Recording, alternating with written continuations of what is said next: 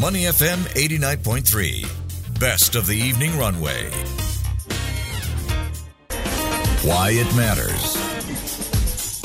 Money FM 89.3. It is the evening runway. I'm Elliot Danker. Time now for Why It Matters.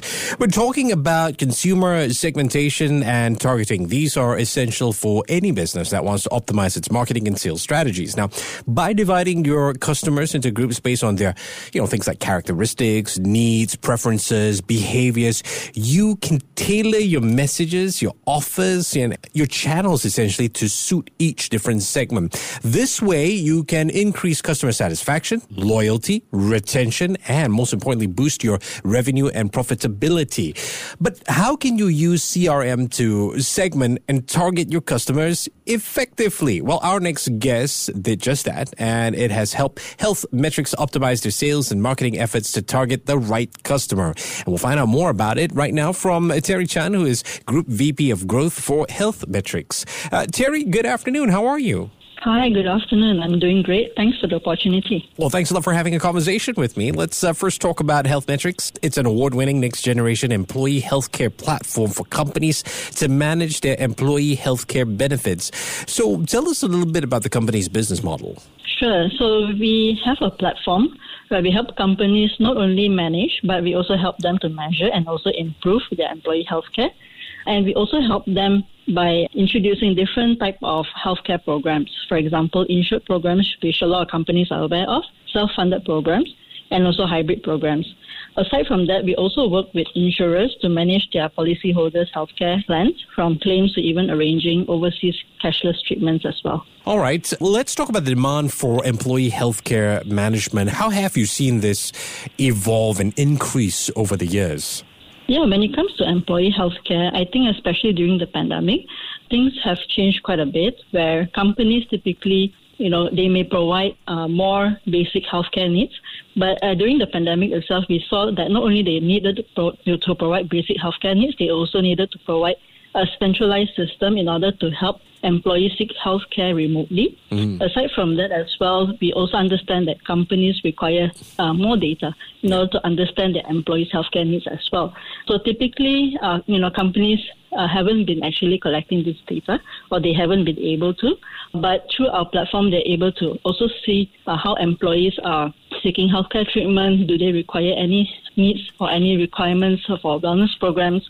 Aside from that as well, we also noticed that we're able to also predict certain outbreaks. For example, during COVID-19, we're able to also look at claims at the department level, and we're able to also advise clients that perhaps there might be an outbreak here, and you might want to come up with certain solutions. Right, like even flu season as well, you tend to advise people to take more vitamin C, that sort of thing, right? That's correct, but that's just the acute illnesses. Fair enough. I find it quite interesting as you were describing all of that and the need for data. It definitely can show patterns. You talked about the increase in wellness program.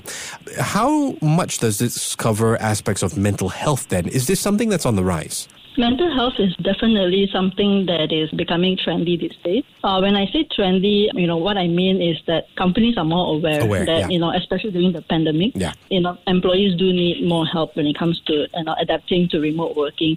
But aside from mental health, we also look at physical health as well. For example, if you look at the physical health of employees that are working in, let's say, a factory environment. A lot of times when we talk about wellness, companies think about, should I come up with mental health program, or should I come up with a weight loss program? These are very typical healthcare or wellness programs.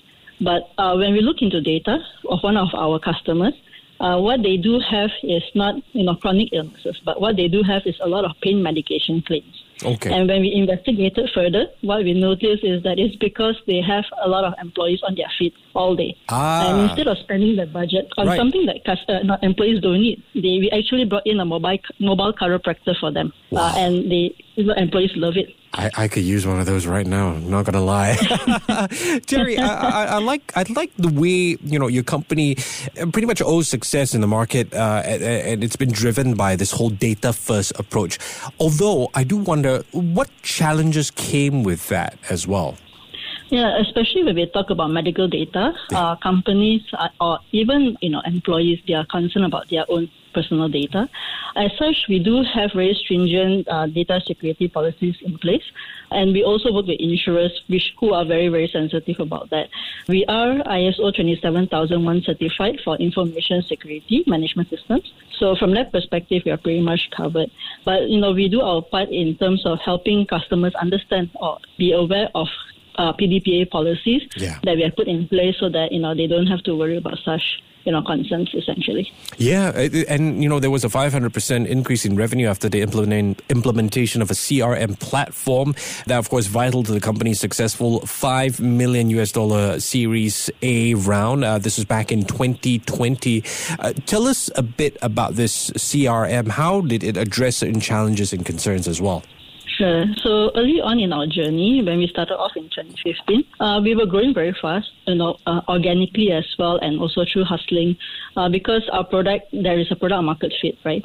But, early on in our journey, we used many different platforms, even Excel sheets, as a lot of companies are probably using as well. And as we grew larger, we noticed that there is a rise in disconnected data silos that created fragmented views of the customers and prospects across different functions, not only between sales and marketing, but also operations and finance, for example.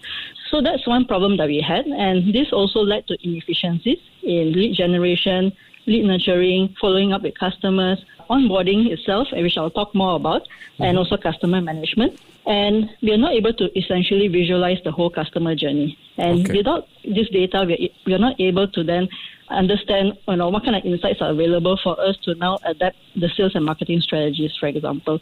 So we knew that we needed a CRM. For those who are not familiar with this term, a CRM is a customer relationship management system, where the primary objective of a CRM is to improve customer relationships and drive business growth. And it stores all this customer info in one consolidated system. And we make it accessible to different stakeholders in the company with relevant permission levels. And we needed something not only easy, right, but also powerful enough to help us grow and scale with us as well.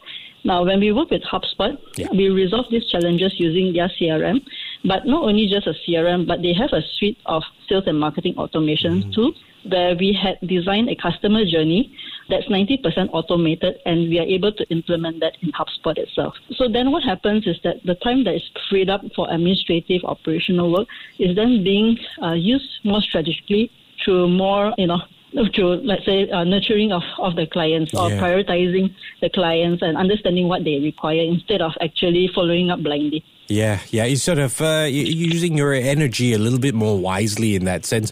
Yeah, I love the way you describe all of that, Terry. And I'm curious right now, if I'm a company, a business, I'm looking to adopt a CRM, what would your advice be? What should be some of the things that I need to consider? So, there are a lot of CRMs out there, even Microsoft Excel, and they all may look similar, they may sound similar, but firstly, a company needs to establish their business objectives, and then from there, reverse engineer to understand what needs to happen to meet those goals, right? So in our case, what we did was we designed a customer journey, and we figured out which CRM is able to provide such functionality for us to actually implement this, right? And also to give you an idea, how successful this has been, because we're able to automate 90% of the customer journey, not only we increase marketing leads by 34 times, we also managed to decrease our customer acquisition cost by 40%. Now, we pump that money back into actually driving more business growth.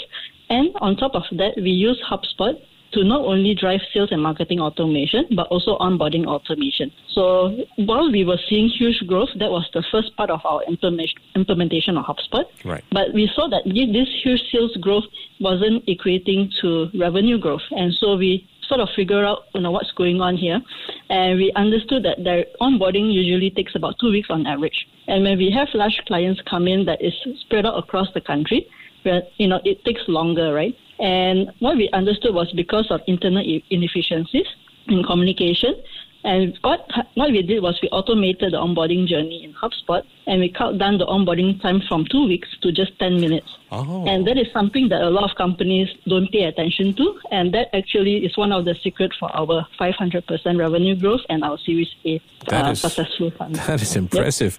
Just a final question, Terry. What's next for Health Metrics in Singapore?